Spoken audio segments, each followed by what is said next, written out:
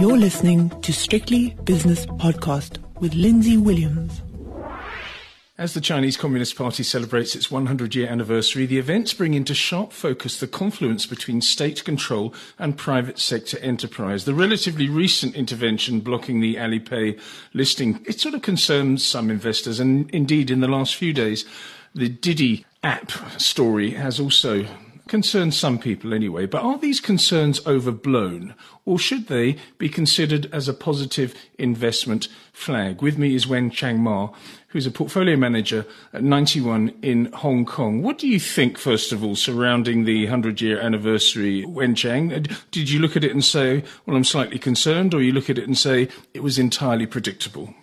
Well, I think the interesting thing is that when we look at how China has navigated through the major global crisis over the past 2 decades, they have done very, very well. So they have managed through all those difficult times very successfully.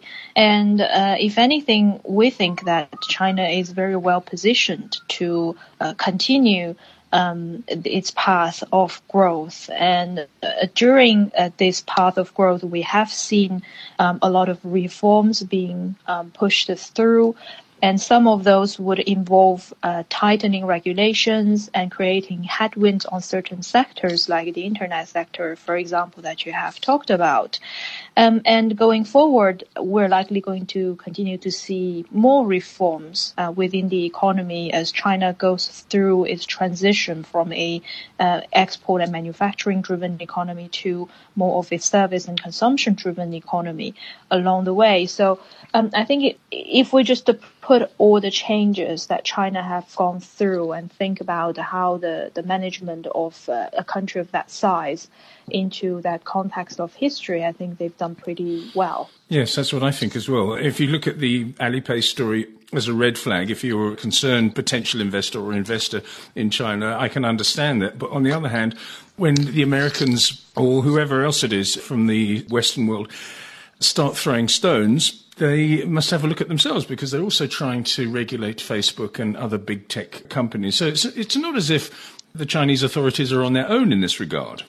That is right. I think a lot of the new economy industries, such as internet, plus there are a few other industries like some of the education segments or healthcare segments, these are facing relatively less regulatory framework or mature regulatory framework. So I think globally there is going to be some coordination that is needed, or at least some lessons borrowed from each other. And China is relatively ahead in terms of trying to regulate these internet companies. Let's strip out the negative media from this discussion now. Is it the case that China, in your opinion, and its markets offer, with the right investment partner, of course, potential long-term gains for a patient investor who can, as I said in my introduction, strip out the negativity? Yeah, I think if you look at China in the broader context globally, this is the second largest economy in the world and also the second largest equity market. And so far, it is still very underinvested by global investors as the total percentage of the asset allocation.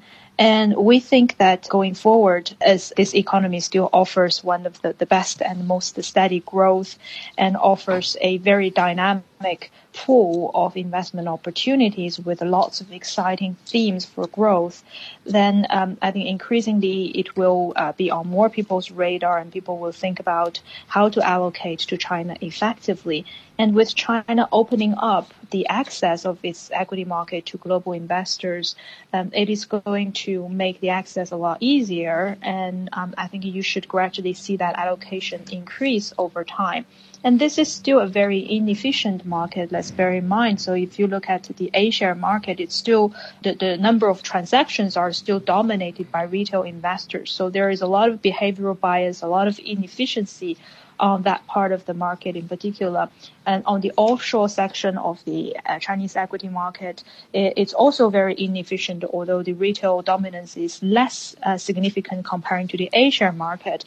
So I think overall, for investors who are long-term and who are patient, if they get in early, then there is potentially quite a long path of growth that they can benefit from and a lot of alpha opportunities that they can select. Yes, without being simplistic or patronizing, I do think that the Chinese financial markets are sort of like an adolescent. They're growing into their new role, and they're, sort of a little bit awkward, but ultimately they have great potential. And what particular China asset classes interest you, Wenchang?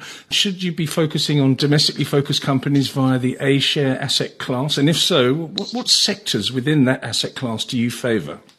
The A-share market is definitely very interesting given the amount of opportunities, the size of the market, and also the inefficiency that I have mentioned earlier. But I also think the offshore market is also an area that we shouldn't ignore in the longer term. So both the onshore market and offshore market, I think, are important and interesting areas for alpha generation for Chinese equities investors.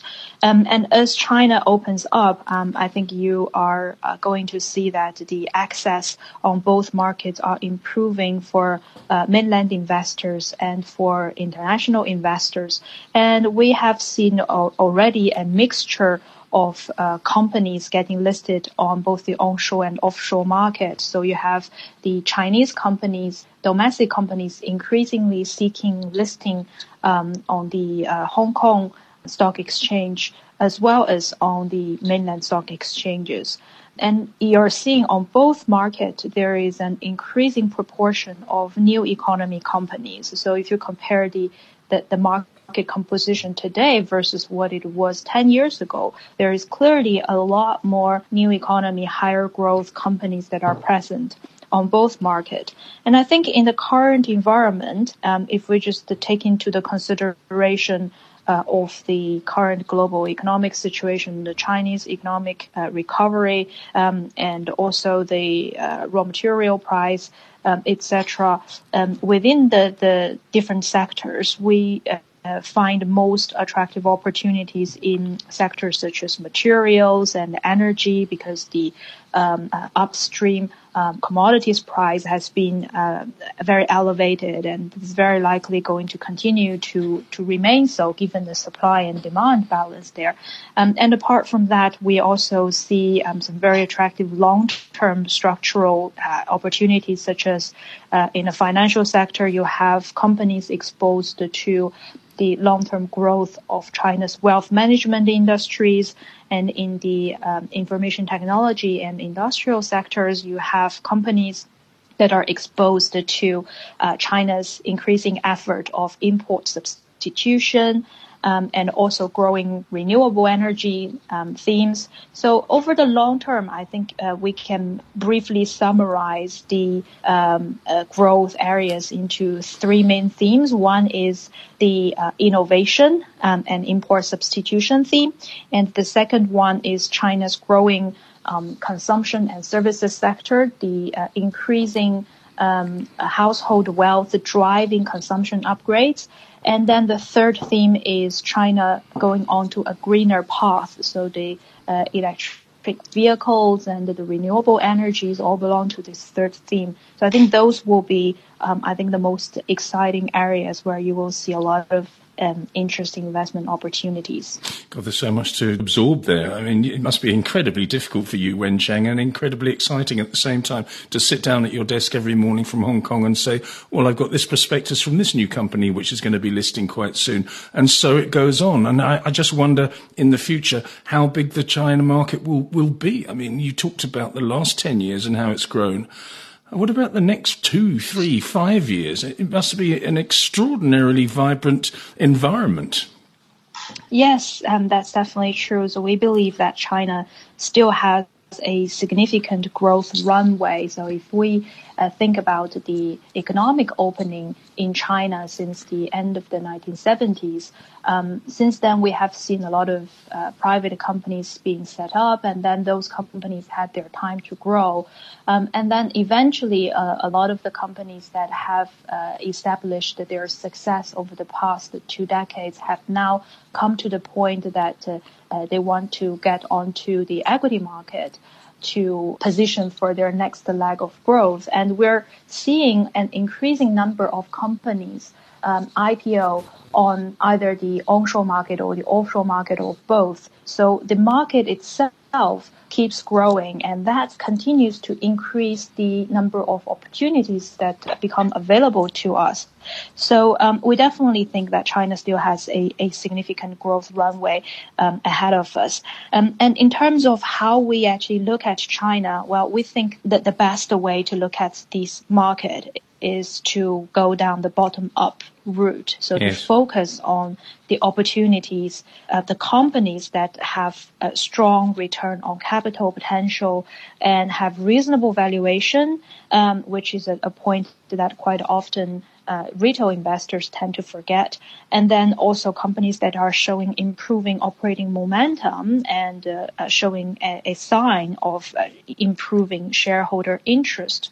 So I think those would be the type of companies that we would be focusing on using this disciplined type of institutional investment framework. Wenchang, thanks so much for your insight. That's Wenchang Ma, Portfolio Manager for 91 in Hong Kong. The views and opinions expressed in these podcasts are those of Lindsay Williams and various contributors and do not reflect the policy, position, or opinion of any other agency, organisation, employer, or company associated with strictlybusinesspodcast.com. Assumptions made on the analyses are not reflective of the position of any other entity other than the speaker or the author. And since we are critically thinking human beings, these views are always subject to change, revision, and rethinking at any time. Please do not hold us to them in perpetuity.